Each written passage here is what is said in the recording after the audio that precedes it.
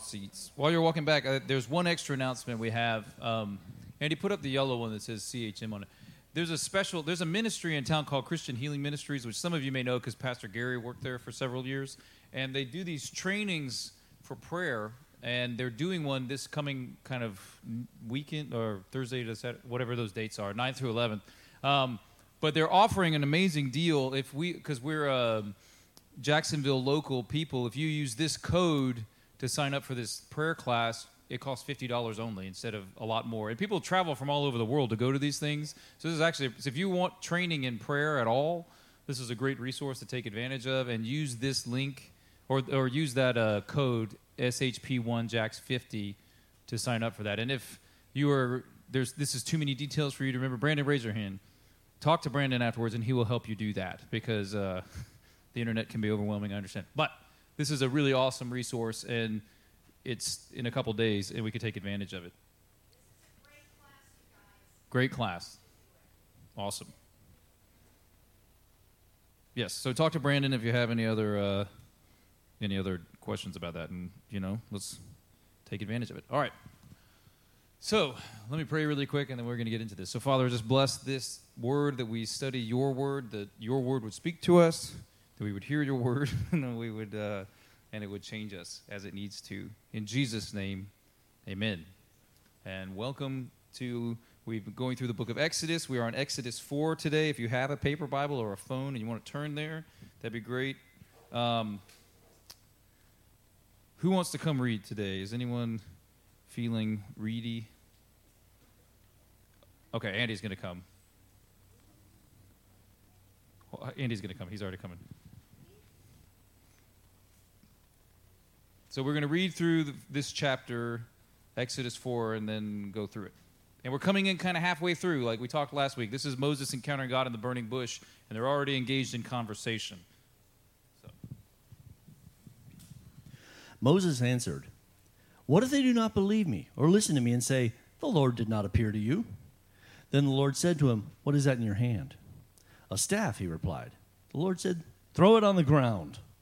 Moses threw it on the ground, and it became a snake, and he ran from it. Then the Lord said to him, "Reach out your hand and take it by the tail." So Moses reached out and took hold of the snake, and it turned back into a staff in his hand. "This," said the Lord, "is so that they may believe that the Lord, the God of their fathers, the God of Abraham, the God of Isaac, and the God of Jacob, has appeared to you." Then the Lord said, "Put your hand inside your cloak." So Moses put his hand in his cloak, and when he took it out, the skin was leprous. It had become white as snow. "Now put it back into your cloak," he said.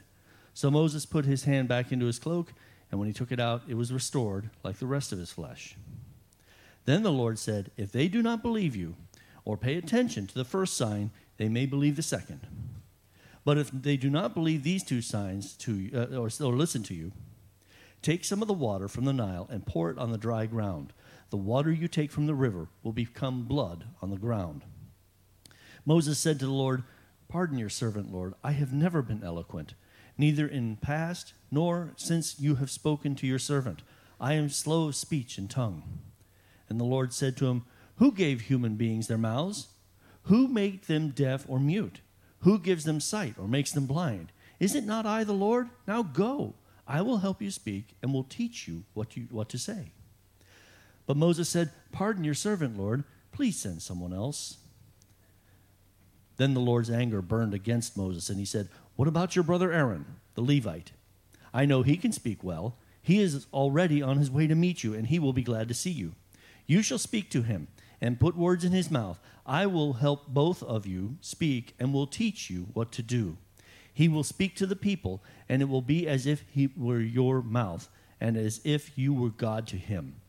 But take the staff in your hand so you can perform the signs with it."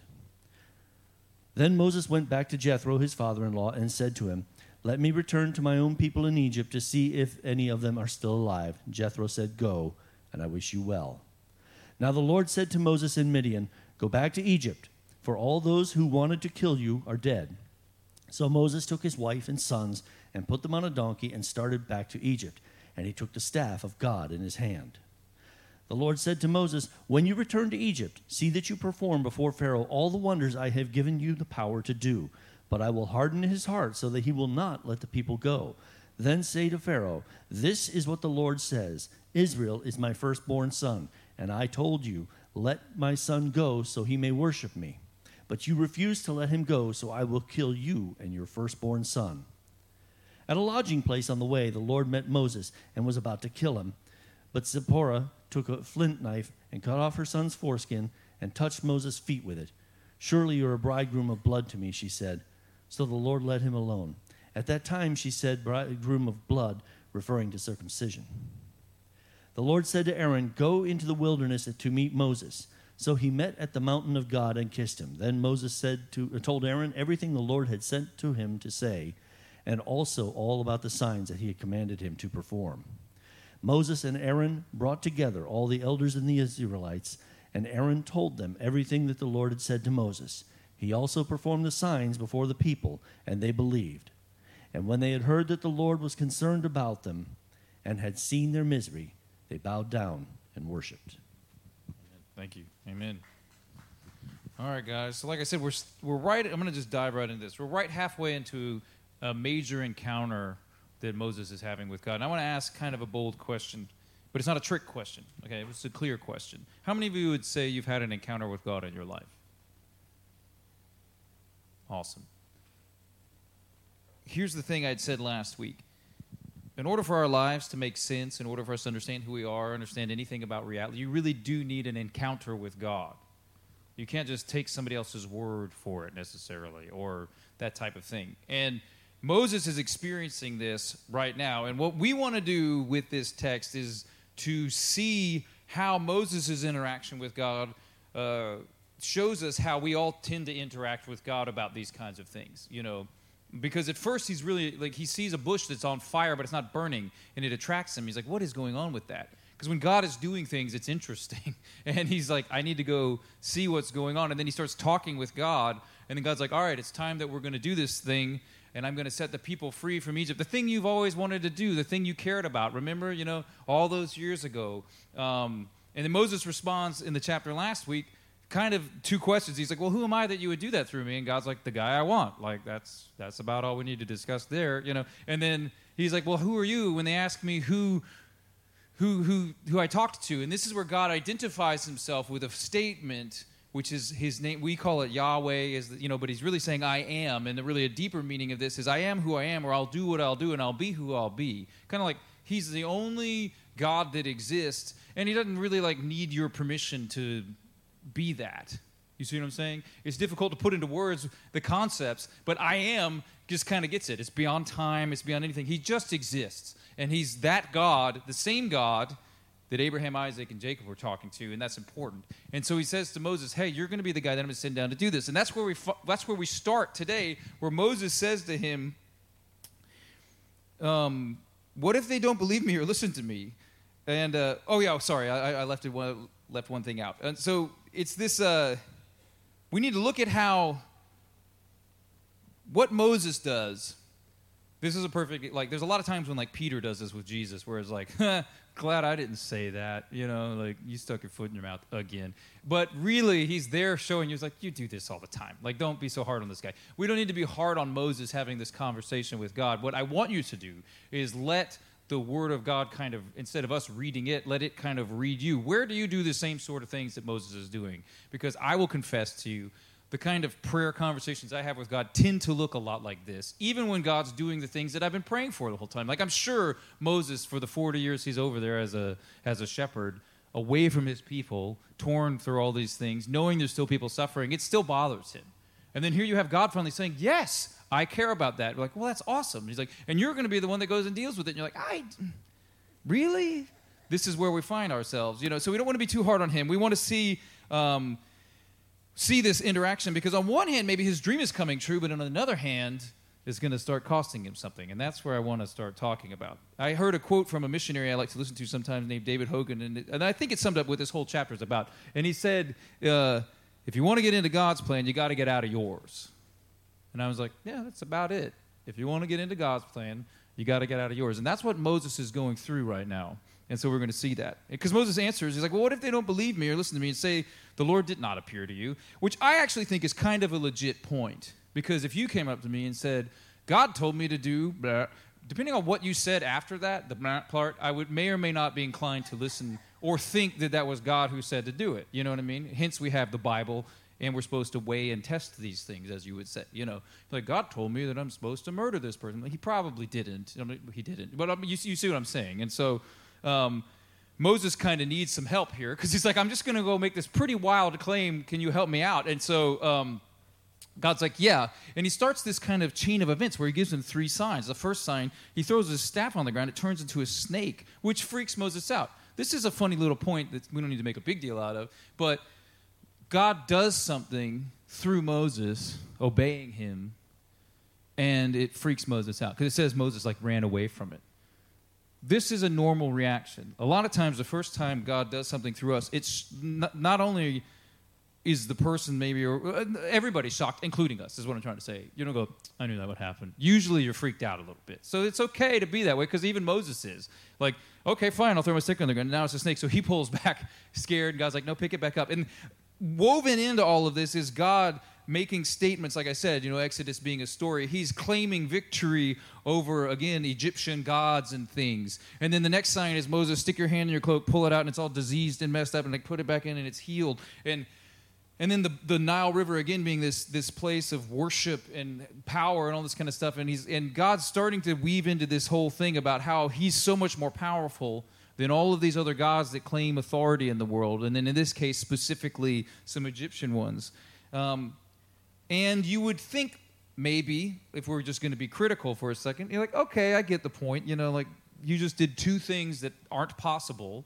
Maybe and 3 maybe. Like, now there's a bush that's not burning, that's talking to me, and my hand did a thing, and the snake stick did a thing, you know, but Moses still protests. So when we encounter this kind of thing, like, God's starting to move in our midst. First it's shocking, first, you know, all these, you know, it's interesting, then it's shocking, then we resist, you know, all these kind of dynamics start to play. And then miraculous things are happening in our midst. You still find it's like, yeah, but, you know, I have a good reason. I'm not good at talking. And then God's like, I care why, is kind of how he sums this up. You know, like, who even made your mouth, you know? And then God doesn't like that one so much. But then finally Moses runs out of ideas and says my favorite one. He's like, could you please just send someone else? And this is a very honest moment that I don't want us to look at Moses and be like, ha. He's like, Isaiah's like, here I am, send me. And you're like, you know, you see what I'm saying? This is not a good way to look at this. What I want us to allow to happen to us, and this is why I'm kind of going through this quickly, is for us to honestly look at our own lives before God. I'm assuming, since you're here at church on a Sunday morning in 2023, so I forget what year, it still feels like 2020 to me. 2023, when you could either not be here or you could be streaming it online or whatever, that you're wanting to live a life that God wants for you, right? Like this kind of thing. Like that's the idea, you know, and there's this weird relationship we're having with our lives as they are and God as he is. And then, you know, and when things start to move, there's this strange resistance that comes up. And you're like, why is that the case? And you see in this Moses, he finally is like, can you send somebody else?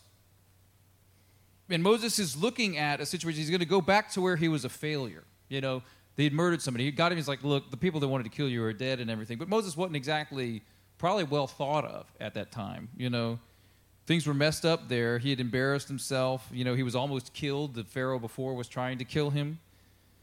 But God's like, okay, look, I'll let your brother come help you, all right? And he's like, he's already coming to meet you. And so that's another encouragement. And Moses is putting into words the same thing that we do. You know, it's really nice to read a story about Moses thousands of years ago and keep it like here. Or even like the disciples and Jesus and keep it like here. And then there's a moment where it starts to mess with your life and it gets way more complicated really fast, even though logically it really kind of shouldn't. Where it's like, oh, it's like touching me now, you know. I like the idea of it, but I don't like the idea of it like here, you know, like at my house, you know, like this kind of thing. And God has a way of just kind of, I had written down, what stuck out to me is a certain deliberateness of God, that God doesn't really like negotiate much. And even I think sometimes there are examples in the Bible where there's prophets, and even Moses has a conversation with God that's kind of like a negotiation. But God knows what's going on all the time, so it doesn't work the same way as like me convincing Vance or something like, oh, okay, I didn't want to do that, but now you make a good point. You know, it's not exactly like that because God is the I am God. He's just so different. So God kind of just says things and they just sort of happen, you know, and it's just a different interaction. But Moses ends up questioning at that point where all of this outside stuff, I'm so comforted that God wants to do something about this. I'm so glad that God cares about these people like I do. I'm so glad God, and he's like, I want you to do it. I want you to uproot this life you've made over the last 40 years and go back to this other place and start doing this thing. You're going to be, and you're like, I don't think who am I to do that? And who are you? And what is all, this kind of overwhelming, what you're actually doing. So you put in the middle of that conversation, God saying who he is, his nature, his I am ability. He just overwhelmingly super powerful, omnipresent, anything. You can't even really make up good words for this. And then you're going to question God's authority and ability in our little lives about like a small financial decision.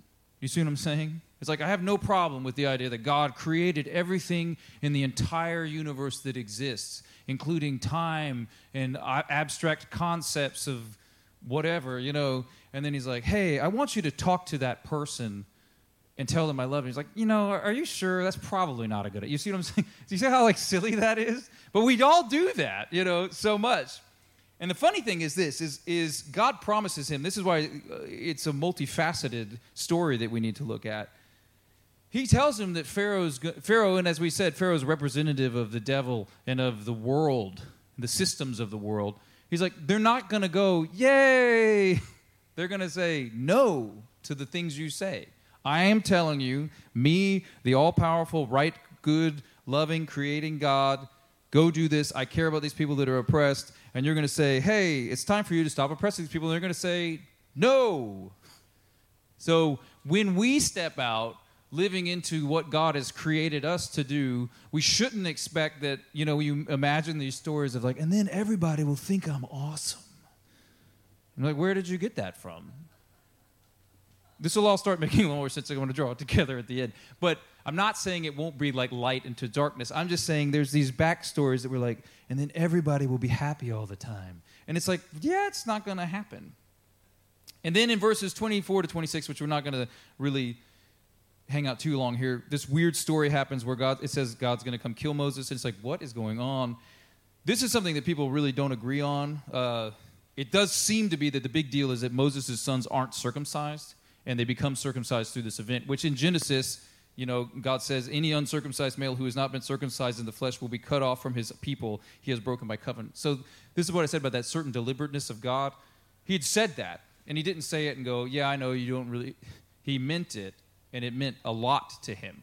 And you get a good picture in Exodus of what means a lot to God isn't always the same as what means a lot to us. Some people think that Zipporah was the reason that they weren't, like, she didn't want them, she's a Midianite, she doesn't want them circumcised, and some people think it's like Moses' fault, like he forgot or didn't do it, and so she saves him. It doesn't really matter. The point is, you got to figure that one out. People don't agree. But the point is that they become circumcised, so they're kind of in right standing with God at that point. And then they get back, Moses, Aaron, and they tell the Israelites, hey, God cares about what's going on, and he's going to deal with it. And initially, and then that's why I say it's important initially, because we start to get things next week. They believed, verse 31, and when they heard the Lord was concerned about them, they had seen their misery, they bowed down and worshiped. And this is a comfort that we can all take, that when you go through a hard thing, and I tell you, you will go through hard things. I don't have to prove that to anybody in this room, I don't think. You can take comfort that God is concerned about you and he's seen your misery. He's not uncaring. I thought about doing the Matthew 10, the sparrows and the hairs on your head, but you all know this stuff. God cares about us when we suffer. He cares. And that matters a lot. And they are so comforted by the fact that God has not forgotten them. And some of you think that God has forgotten about you or just doesn't care. You know, oftentimes we can experience something difficult and assume that because I'm experiencing this difficult thing, God either doesn't care or he can't do something about it. In this story, it's been very clearly told God absolutely can do anything he wants, and he absolutely cares about this suffering. But there's still suffering right now. So that set of circumstances doesn't give us permission to doubt God in any way. It gives us an opportunity to trust him, but it's difficult. And we'll see some of that next week. And then I'm going to close with this. Kayla or somebody come up here and do some sweet nothings. There's a little bit, when I talk about storyline, there's a little bit of foreshadowing this in the certain deliberateness of God. Then in verse 22, he says, then say to Pharaoh, this is what the Lord says.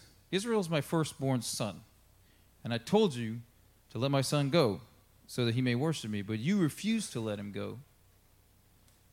So I will kill your firstborn son. This seems almost like a passing comment, but it comes up when we get to the whole Passover story as a major, major theme. When God speaks things, this is the voice of God that speaks into existence the world, the universe, and creation. You know, when he speaks things through his word, through his Holy Spirit to us, they are of this sort of weight that they change creation. And he doesn't just go, oh yeah, I forgot. That's like a human thing. You see what I'm saying?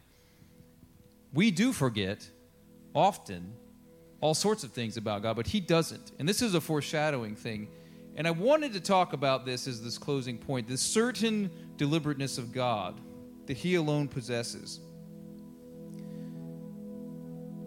It allows him to operate in such a different way than us. And we're in this world where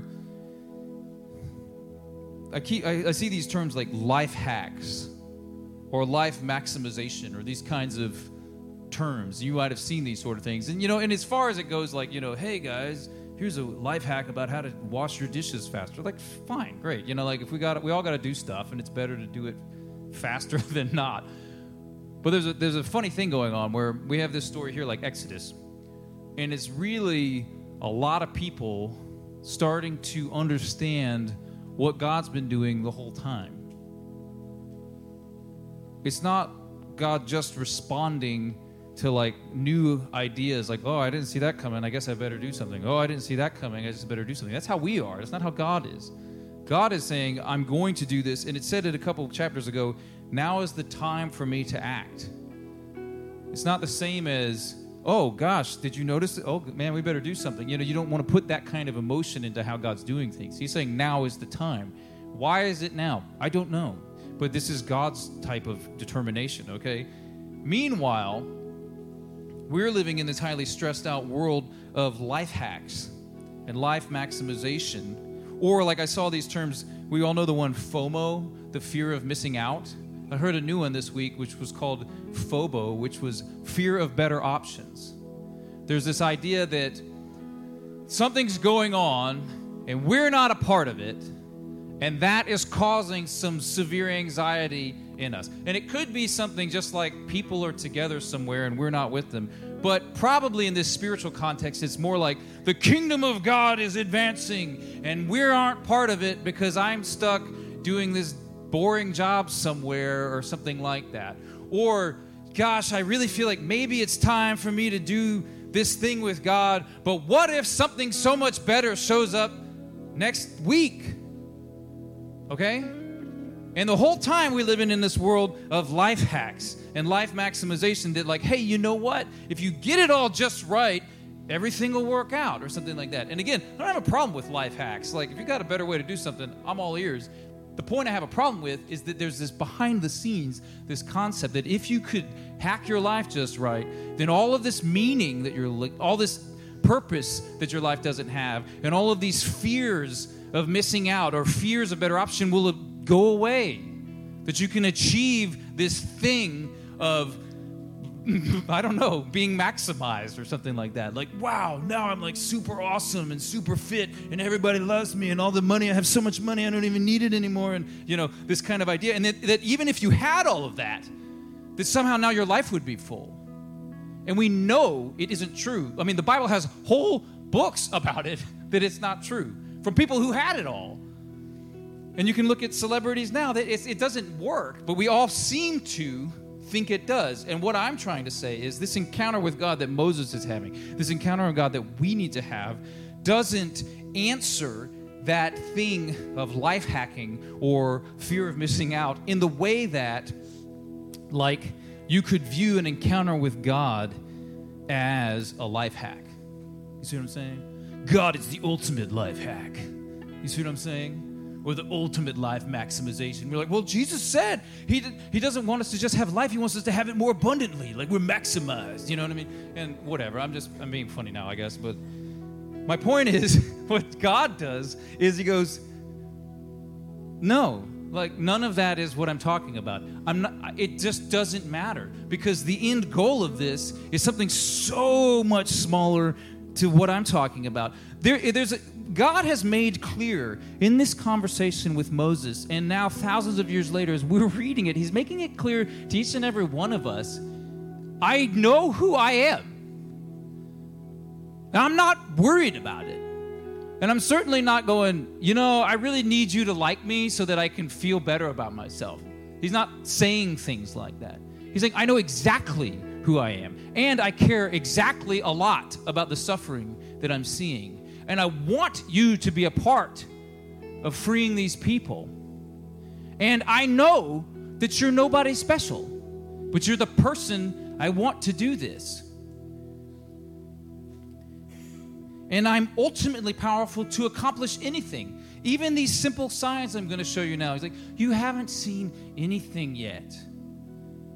There's a time when Jesus is calling his disciples and he sees them under the tree. He gives them a prophetic word. He's like, I saw you before you even came under the tree. They're like, sure. And the guy went from being like, does anything good come from Nazareth, to being like, surely you're the prophet. And he's like, slow down, buddy. Like, we haven't even started yet. You haven't even seen anything yet. I kind of lost my train of thought. But God knows exactly who he is, and he knows exactly who we are. And he's so ultimate, and we think we're comfortable with that. I'll give you that, God. I'll give you that as creator. I'll give you that as all this kind of thing. But I really am worried all the time that I'm screwing my life up or that it's not working. I need help. I need these hacks. I need this kind of stuff so that my life will be meaningful or purposeful or do anything. I'm assuming that you want that you want a purposeful life, that you want to be meaningful in this world in some sort of way, and we're stressed out that we're not doing it. What's built into that, which you see in a conversation with Moses, with God, this happens with us all the time, it's just in words here, is a resistance to a surrender to God's plan. If you want to get into God's plan, you got to get out of yours. Here's the news flash, guys. Ours isn't working. And it's not going great. And God's offering us something completely different. Not the best version of this bad thing. He's offering a different thing. And this different thing, when we have these conversations, like you see in Moses, he's like, but I don't talk well. And God's like, I don't care. Like, why is that even valid to you? What you see in that is there's this weird arrogance that we have that you can mess up your life so much that God can't fix it.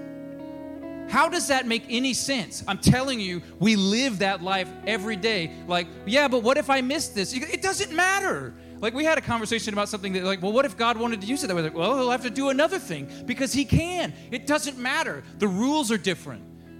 When you and I have a sandwich we need to share, we can cut it in half and that's about it. When Jesus is sharing stuff like that, there's enough for everybody.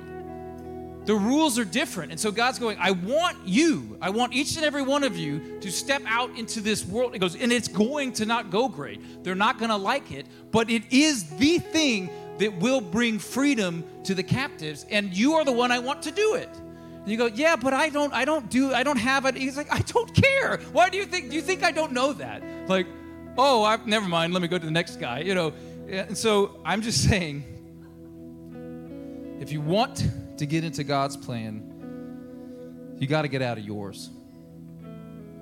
And it's a surrendering of all of this. You could miss out on every single thing. And you could pick the absolute worst options that are available to people to pick. And God can still use that. And if you can't believe that, you just have to look at the cross that we have on our wall. This is not like, well, that's a nice religious symbol, which it is. I mean, it becomes that. This is where they killed people. And frankly, more specifically, this is where they killed failure messiahs, okay? Like Rome, and they're like, look, the powers of the world, the pharaohs of Jesus' day, conspired with the religious leaders to kill Jesus, the actual Messiah of Israel that was coming to ultimately deliver all of us who put our faith in him. And they're like, I know what we'll do. We'll kill him because that'll stop this nonsense. And he's like, okay, and comes right back. Saying forever, we just saying there's never been a man that's more alive. The reason you're saying this is the Jesus, God in the flesh, comes, dies on our behalf, and they bury him thinking, good riddance, this thing you're doing. I don't even know what it is, this, whatever. It's not going to work. Look, we killed God. He can't even stop us. And he's like, I'm back. You can't stop me. And Jesus is the I am God living out right now, alive from 2,000 years before and all this sort of thing.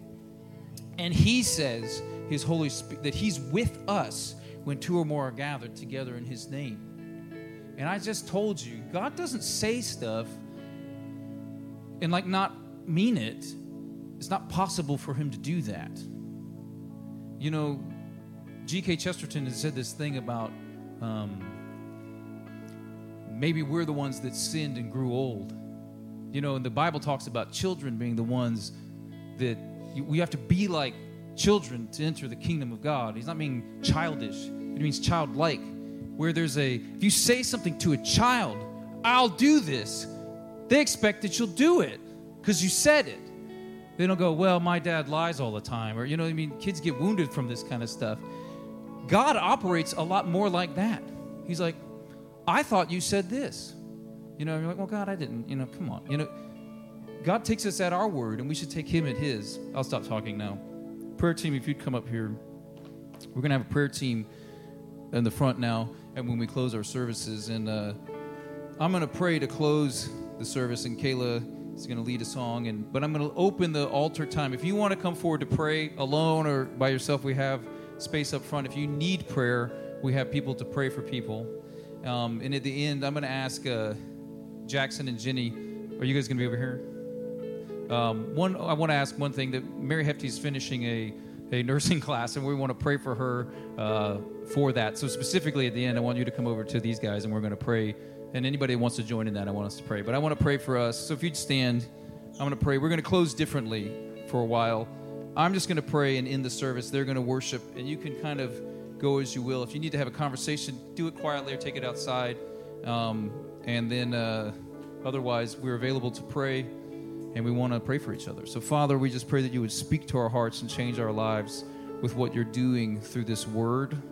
Lord, I pray for a freedom from the fear of missing out, and a freedom from the fear of better options, and a freedom of the anxiety of life maximization, Lord. But I pray for the courage to surrender to your plan in our lives.